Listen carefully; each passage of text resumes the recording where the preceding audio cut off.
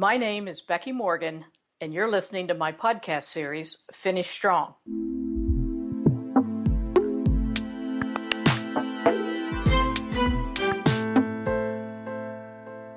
Now be honest, is your company really a team environment? We all want that, and most executives I talk with say they have it.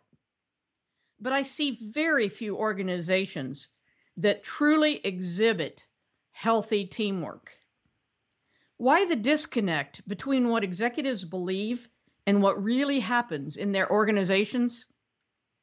Well, first, play nice together is not the same as healthy teamwork. A supervisor supplying pizza for his direct reports may be nice, but it doesn't indicate teamwork. Two directors agreeing in a meeting doesn't mean they actually support each other's efforts once they leave. And secondly, the fact that employees don't complain about one another to executives doesn't mean they don't do it everywhere else. If you want to understand just how team-like your organization truly is, complete these two exercises. First, for the next month, look laterally at the interactions of your peers. While all conversations might be cordial, do you truly win and lose as a team? Is blame absent from all conversations, but professional disagreement encouraged?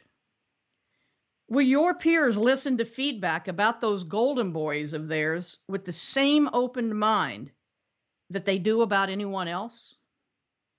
Observations of those three questions will help you understand your current status as a true team. For the second exercise, observe the lateral relationships of your direct reports for a month. Do they always ask for input from affected departments before making significant decisions? Let's say you assign two of them to change positions for next year. Would they immediately start changing the priorities of their new departments? Or worse yet, are they so uninformed about their peer departments they would be unsuccessful at making the switch? In staff meeting conversations, are they all engaged, regardless of which area is being discussed?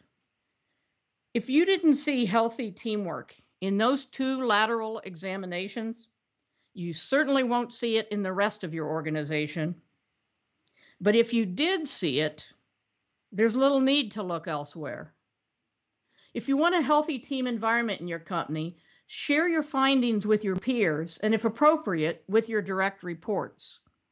After all, the first step in solving a problem is admitting it.